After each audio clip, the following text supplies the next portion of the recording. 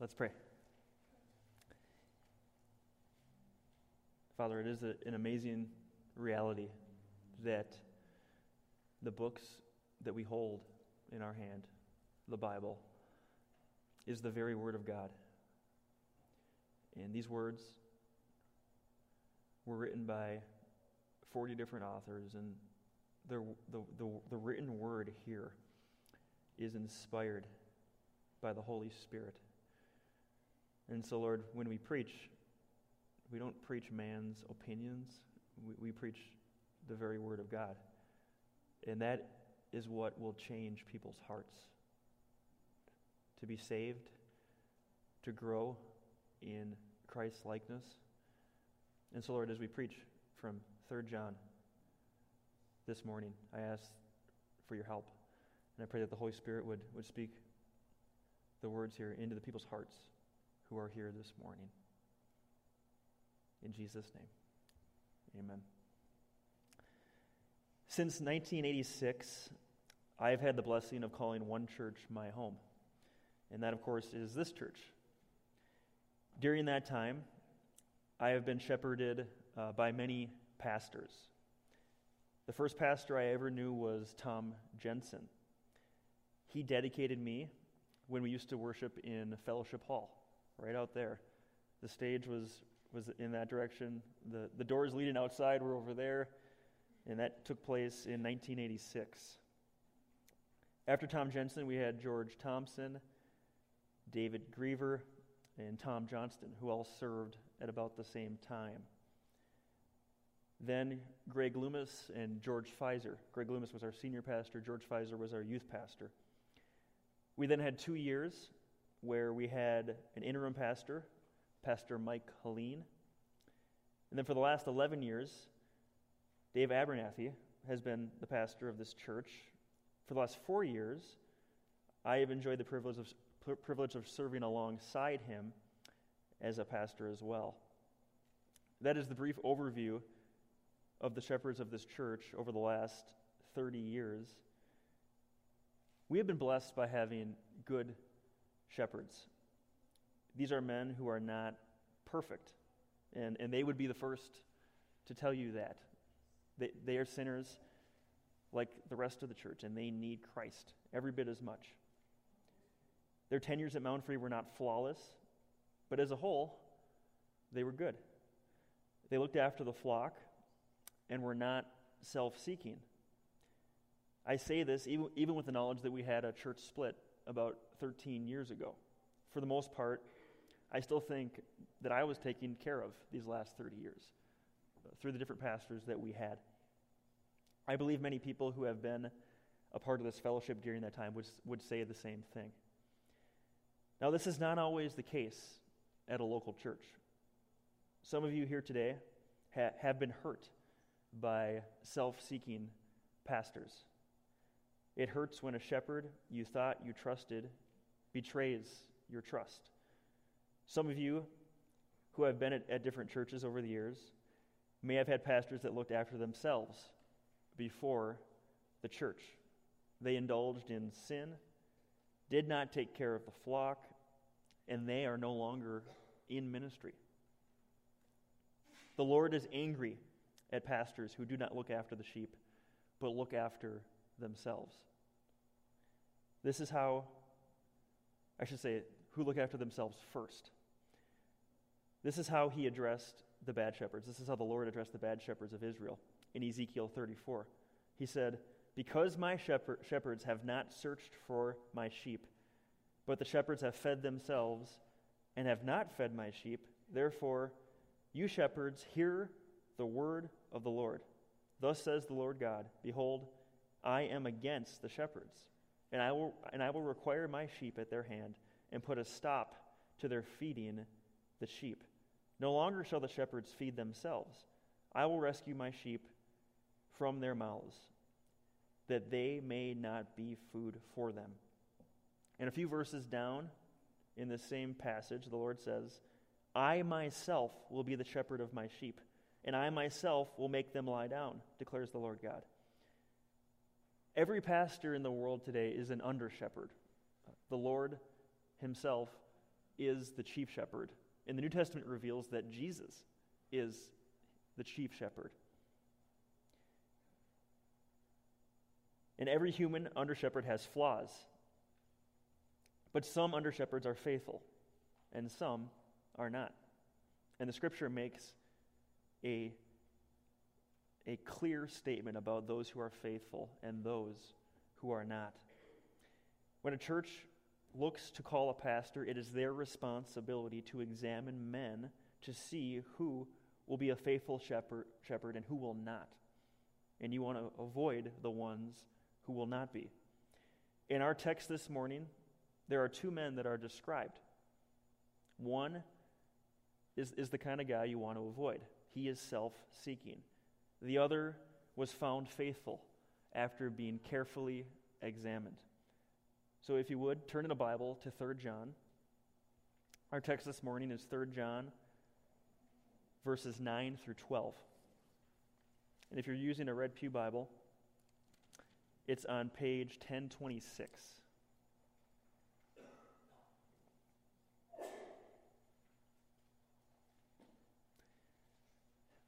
This is the tale of Diotrephes and Demetrius.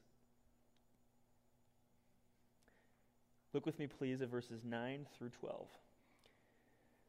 I have written something to the church, but Diotrephes, who likes to put himself first, does not acknowledge our authority.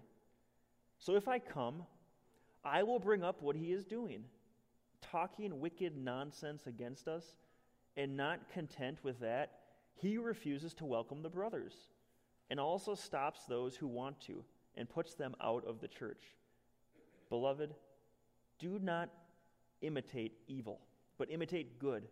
Whoever does good is from God.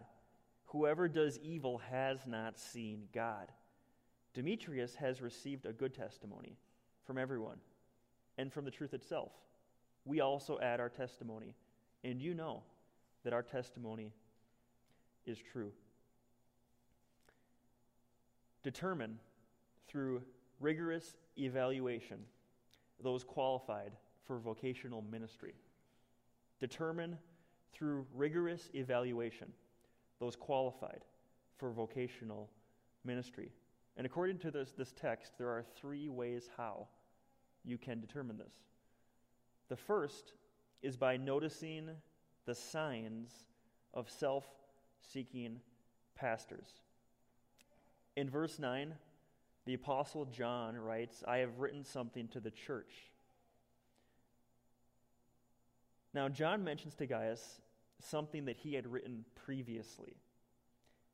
What he is referencing is unknown. We don't know for sure, but we can make some good guesses what he might be talking about. It may have been the second letter that he wrote, what we would know as 2 John. But it may also be a letter that is lost. So we don't know, but it doesn't matter that much. But I tend to think it is 2 John. John anticipates that at least some of the letter will be disputed by Diotrephes when it is read. Now, who is Diotrephes? We need to figure out the identity of this man. All we know about him is what this passage says about him. So we don't have a lot of background information about this guy. But it is likely that this man became a leader in this local church, possibly a pastor, probably a pastor. This man built a reputation, a bad reputation, of defying authority and straying from their teaching.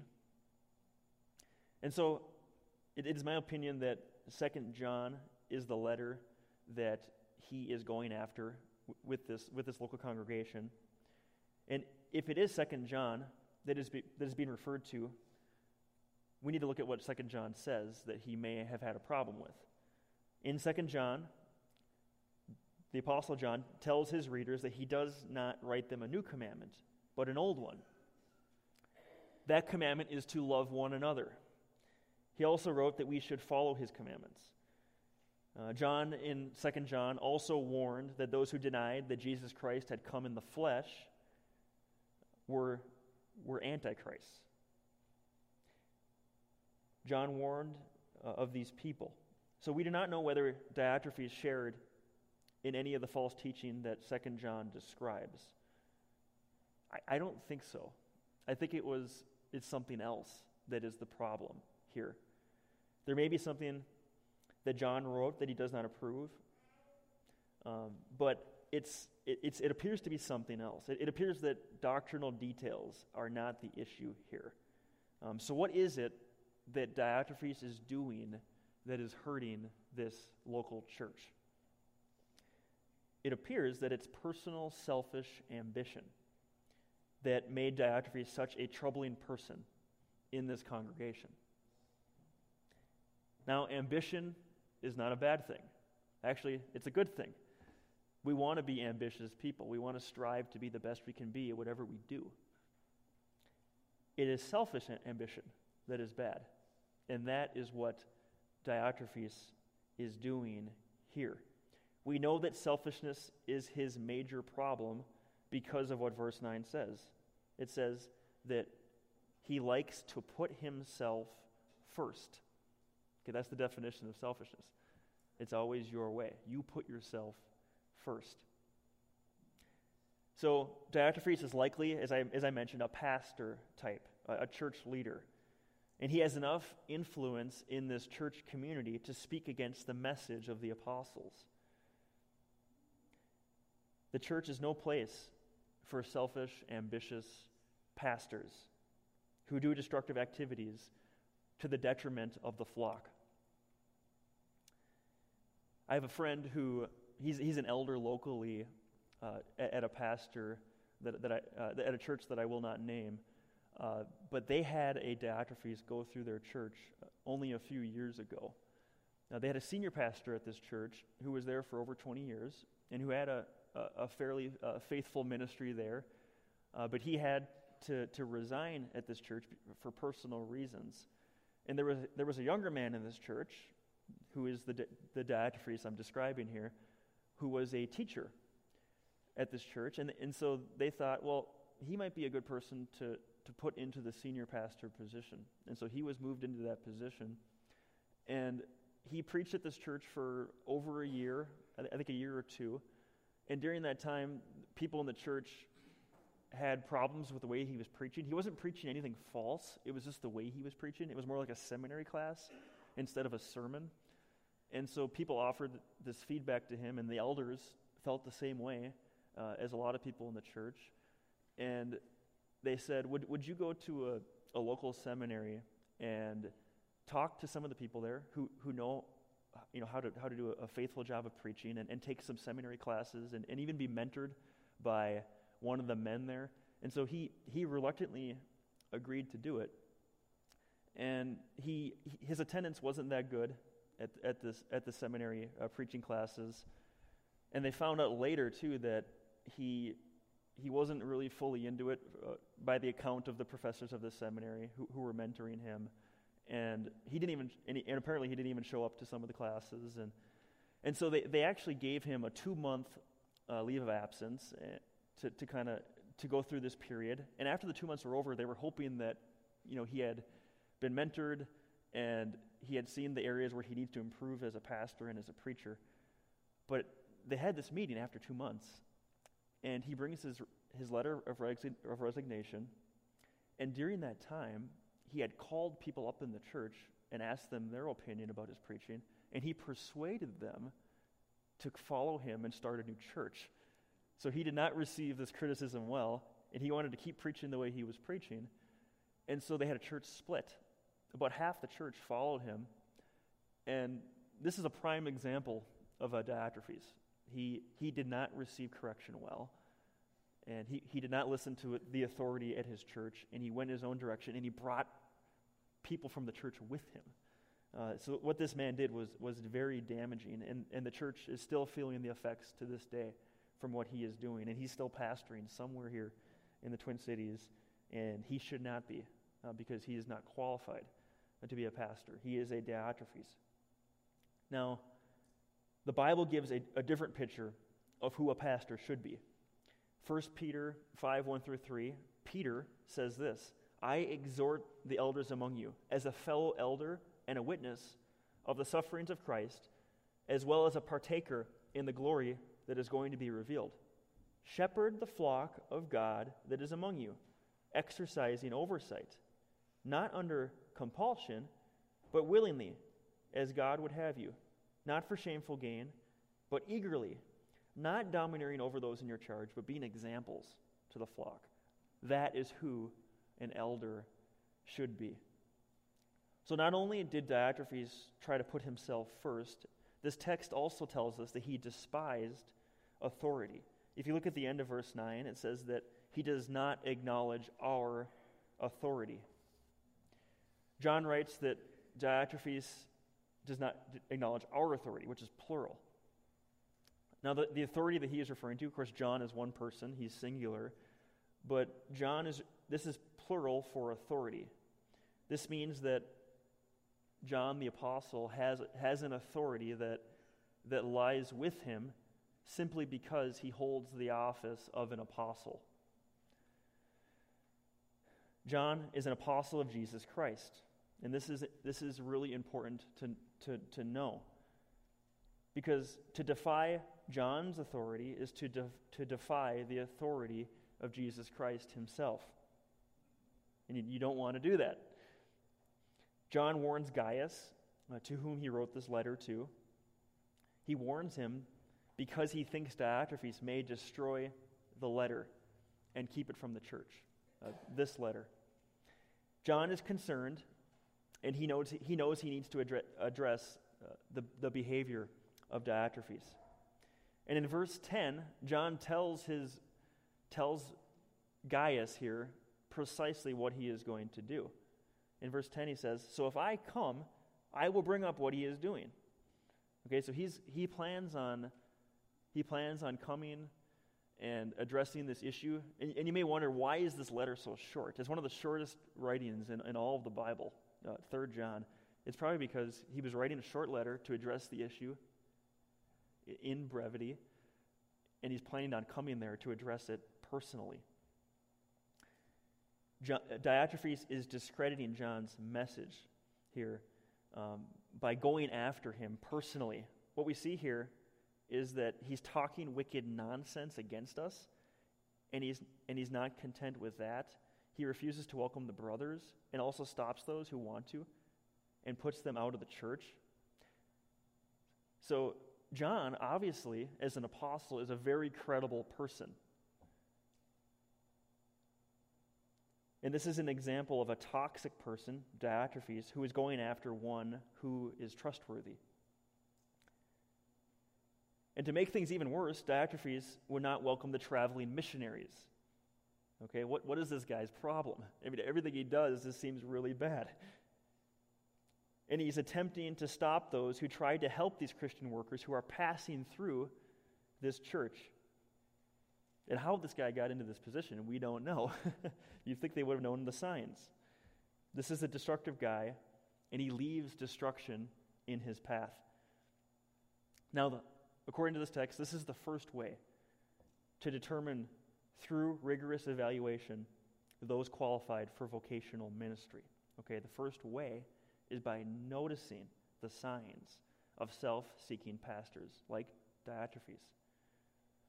The second way to determine through rigorous evaluation those qualified for vocational ministry is by calling one whom you are glad to follow.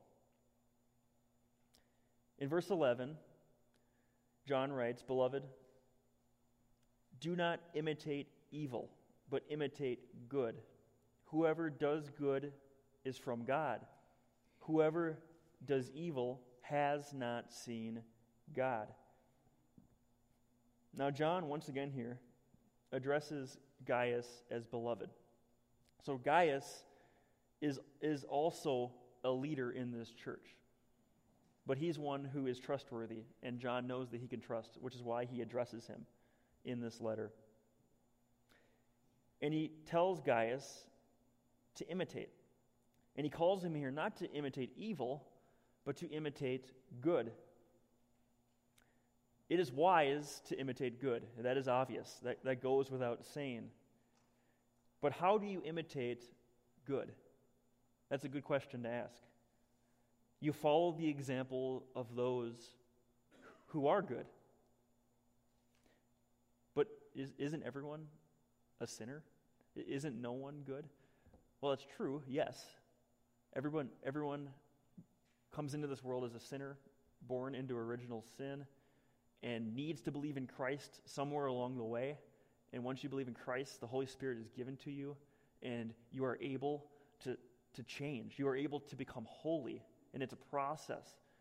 And during that time, you begin to do good things because God's hand is on your life. So there are people in this world, namely Christians, who have been redeemed by Christ and given the Holy Spirit, who are able to do good. So specifically, this is referring to believers, since those who do good are from God. Unbelievers are not able to do good, at least in a vertical sense. And what I mean by that is that they can't do good that pleases God. Horizontally, between humans, they can do good. If you help out at a homeless shelter, obviously that's a good thing. And society will see it that way, and it is a good thing. But God is not pleased with that because you're not one of his children. So those who do good are from God, and they please God. And you are not to imitate evil. And the way you do this is by avoiding those who are evil. And it says here that whoever does evil has not seen God. What does he mean by this? Has not seen God. Doesn't the Bible say nobody has ever seen God? Well, it's true. But when it says see God here, see God is the same thing as knowing God. And the reason I know that is because of what 1 John 3:6 says. It says, no one who abides in him keeps on sinning. No one who keeps on sinning has either seen him or known him. Okay, so you see that interchangeably? To see God is to know God. Not literally, but it's a way of saying if you see God, you know God. Now the Bible, of course, endorses the idea of imitating others. Sometimes we wonder, is it okay for me to follow this person's example? Absolutely. The Bible endorses this idea of following others. Hebrews 13:7 says, 7 and 8 says, remember your leaders, those who spoke to you the word of God. Consider the outcome of their way of life and imitate their faith. Now this is important here. The end of this verse says, Jesus Christ is the same yesterday and today and forever.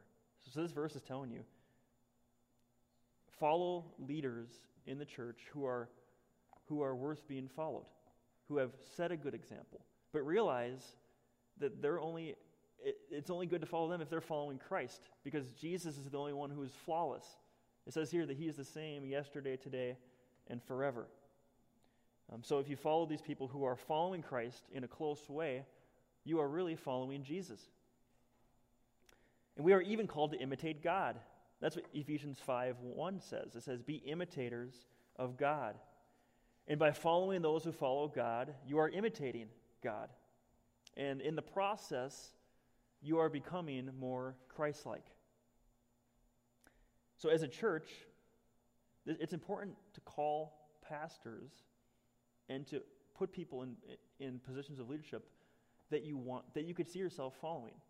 Because if you put the wrong people in place, you're not going to want to follow them. And it's a trickle-down effect that really causes lots of damage to the church. And I've been blessed for many years to follow people's example. In college, I had an excellent coach who loved running. He was very knowledgeable in running, but he loved Jesus more. And you could see that in his life. And I saw him as I want to be like this guy when I'm older. And I followed his example. And during that time, too, as I was in college, I attended this church, and Pastor Dave still has a major impact on my life, and following his example. And I have a mentor named Carl, who he's a 60-year-old man, and he's really invested in my life, and I follow his example too. So I have plenty of people in my life, and that's just a few that I've named, my parents included, who raised me to follow Jesus, who I have followed throughout my life, and the Lord has used that to make me more like Christ. And so we all have people like that in our life, and you could think of them right now who are worth being followed. And these are the type of people you want to be the leaders of your church. They're not people who put themselves first. They're not Diotrephes-like, okay? They're more like the guy we're going to talk about next, and that's Demetrius. Okay, so that's the second way how. You must, through rigorous evaluation, call those to vocational ministry. The third way how is by hearing an endorsement from reliable sources. Hearing an endorsement from reliable sources. This is our last verse in our text this morning, and we're going to look at the other man, the man who is worth being followed. And his name is Demetrius. It says here that Demetrius has received a good testimony from everyone and from the truth itself. We also add our testimony, and you know that our testimony is true. So the attention here is now shifted to Demetrius. So you see a contrast. Now Demetrius, again, there isn't a ton of information about this guy, so we don't know a ton about him. You can't write a biography about Demetrius because we don't know a lot about him. But it is thought that he was a letter carrier, and he may have been a pastor. But as John wrote this letter, he wrote it from Ephesus, and he's writing to a church where we don't know the location of this church, but John's writing from Ephesus. And this is how letters in the New Testament got to different places. This is really interesting. They would write a letter, and they would send someone whom they trusted to deliver this letter to the church. Obviously, this person needed to be reliable. And so Demetrius is likely that person. John writes this letter, and he says, Demetrius, you're gonna travel probably hundreds of miles, and you're going to deliver this letter to this church. So a very important task. They didn't have planes back then, okay? They didn't have cars, so this is important. And not only were they responsible in delivering this letter through travel, they were also responsible to interpret the letter. Okay, so they had to have good theology. They had to understand what the author was saying. So you see this important task. So Demetrius may have been a pastor of this congregation in Ephesus who was sent to deliver this important letter. Now we see here that Demetrius first receives everyone's endorsement. This is probably all of those who are present with John in this church. And these people, over time, witnessed his character, and they witnessed his faithful service to the Lord. And churches who search for pastors today are wise to examine candidates by talking to those who know him best. One of my professors at Central, a guy knows who I'm talking about, but he's in children's church right now. He is no longer at Central because he's pastoring a church in Virginia. He was the provost at Central Seminary, and he was a guy you could really see as a senior pastor of a church because he was really good at preaching. I always enjoyed his preaching in chapel, and he really had a shepherd's heart. And so you kind of wondered why he was in administration and not pastoring. But he had several people come up to him and tell him, you should be a pastor. And there was this position that was opening up in Virginia of a fairly large church that's also connected to a seminary there. And the pastor who was at this church for a long period of time, and the interim pastor mentioned his name to the search committee of the church, and that's how he catapulted over all the other candidates. And they asked him, would you be willing to candidate at our church? And the reason he ended up in that position in the first place is because he had built a reputation among the people of God who said, we give this man our endorsement. And so he is now the pastor of this church in Virginia Beach, Virginia, and he's actually been there for 6 weeks, and I know Central misses him a lot, but the reason he's there is because he received the endorsement from these people. And so it's good to talk to those people who are trustworthy, who can give their stamp of approval. And this is what churches need to do when they're looking for people to lead their congregation. Now, the second criteria that John gives Demetrius here, or that Demetrius meets, is that he believes that Demetrius lives by the gospel. We see that here, where it says here that Demetrius has received a good testimony from everyone and from the truth itself. So Demetrius lives by the gospel. He believes the gospel first and foremost, and he lives by it. And of course, God is the giver of the truth. And God's truth endorses Demetrius.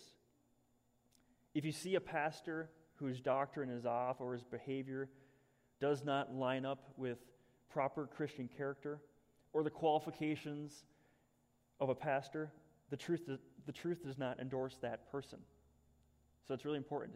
If they believe something that's contrary to the Word of God, then the truth does not endorse that person. Secondly, if their character does not line up with the Word of God, the passage that Diane read today, the qualifications of being an elder, if their character does not line up, then the truth itself does not endorse that person.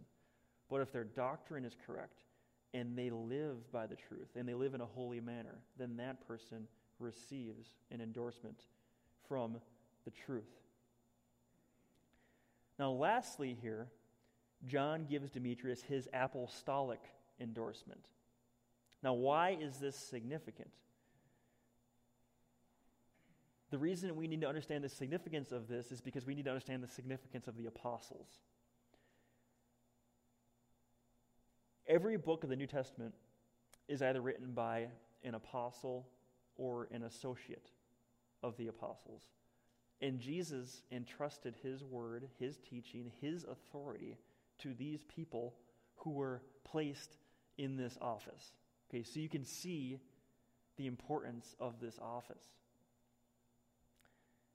And some of you maybe know the qualifications of being an apostle. One of the important qualifications of being an apostle is that they needed to be a witness of the resurrection of Christ. So the 12 disciples were all apostles except for Judas, who was replaced by Matthias. And Paul later on, of course, was a witness of Christ after the resurrection when he appeared to him on the Damascus Road. And a few others, like Barnabas, were also appointed to the apostleship. Okay, so now disciples of Jesus Christ are all believers. Every believer is a disciple of Jesus Christ. So when we call the people in the Bible the 12 disciples, it's true. They were disciples, but they're also apostles. So every apostle is a disciple, but not every disciple is an apostle. I hope that makes sense. And so this is a very important office. And their teachings were the very teachings of Christ. So let me give you a small sample of New Testament passages that make this clear, the apostolic authority that they held. First of all, John 14:25 and 26. Jesus says, "These things I have spoken to you while I am still with you. But the Helper, the Holy Spirit, whom the Father will send in my name, he will teach you all things and bring to your remembrance all that I have said to you." Okay, so after Jesus accomplished his work, died, rose from the dead, and ascended to heaven, these people were appointed with the task of remembering the teachings of Christ, and the Holy Spirit helped them remember, and then they wrote it down. And that's the New Testament that we have with us today. And then Acts chapter 1, verses 1 and 2. This is really neat here. Follow with me here. "In the first book, O Theophilus, I have dealt with all that Jesus began to do and teach, until the day when he was taken up, after he had given commands through the Holy Spirit to the apostles whom he had chosen." Okay, so you notice here, Luke wrote Acts, and he's writing to a man named Theophilus here, and he says, "I have dealt with all that Jesus began to do and teach." You see that word "began"? That's really significant, because Jesus lived out his life, his teaching, his death, his resurrection, and his ascension, and that was the beginning of his teaching, because the apostles would continue his teaching after he was gone. That's incredible, that little word that's inserted there. So we see the important task of the apostles. And then lastly, here in 1 Corinthians chapter 14, verses 37 and 38, Paul himself says that his writings are from the Lord. Verses 37 and 38, he says, if anyone thinks that he is a prophet or spiritual, he should acknowledge that these things I am writing to you are a command of the Lord. If anyone does not recognize this, he is not recognized. Okay, so Paul's writings are a command of the Lord. And the Lord he's referring to is the Lord Jesus Christ. So what we have here in the New Testament are the teachings of Christ that is carried out by the apostles. And John himself personally witnessed the death and resurrection of Christ.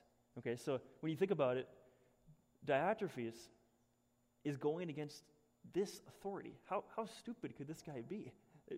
John was a witness of the resurrection of Christ. He was appointed as an apostle. Look at John 19:35. John says this after he sees Jesus die on the cross.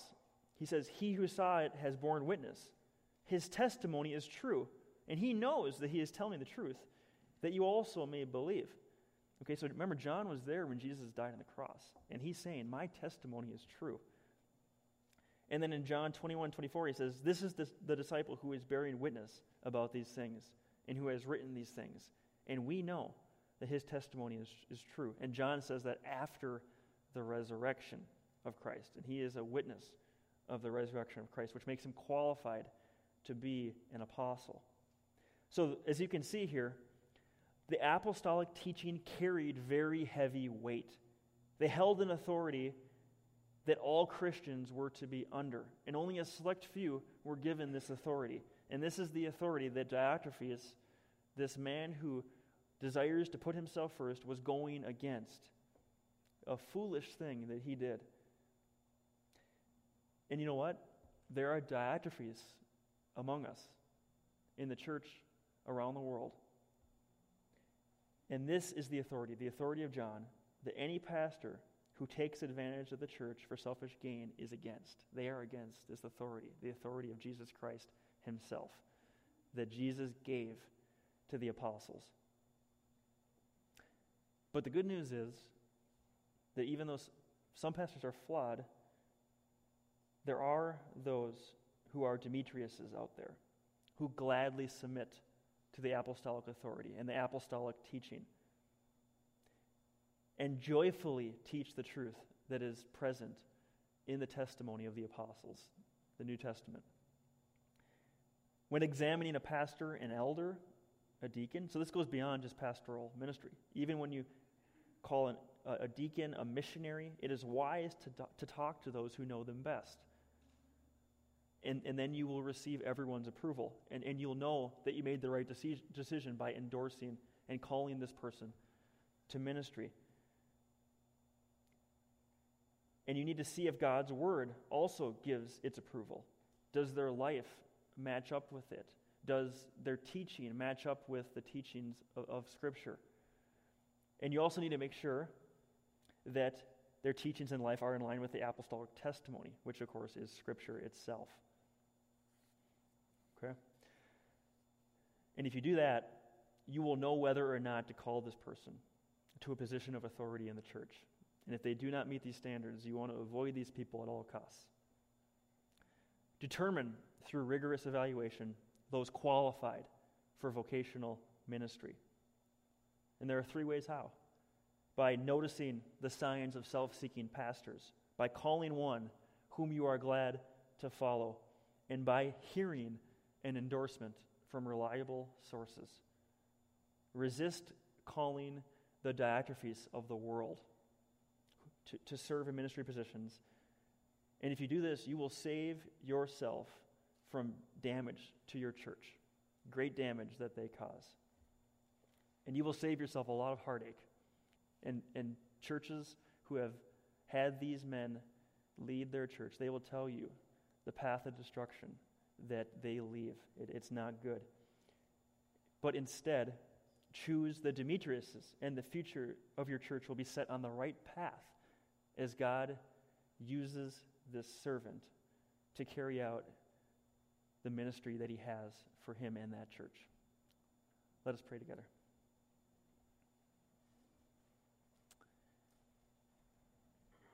Father, there's a reason that everything is written in Scripture, including this passage, as we look at the tale of these two men. One man, Lord, is not qualified for pastoral ministry, is not qualified to be a leader in the church, and the other is. And so, Father, I pray that you would give the church wisdom to make the right decision, to appoint the right person, to call the right person, to lead their ministry. And Lord, all churches around the world need to know this passage. As pastors come and go, they need to make sure the right person is in there to do a faithful job of carrying out that task, of shepherding the flock of God. And so, Lord, I thank you for taking care of this church all these years and appointing shepherds to lead the flock. And I pray that as this church goes into the future, that would always be the case of all the leadership positions that we have at Mound Free Church. We ask for this in Jesus' name. Amen.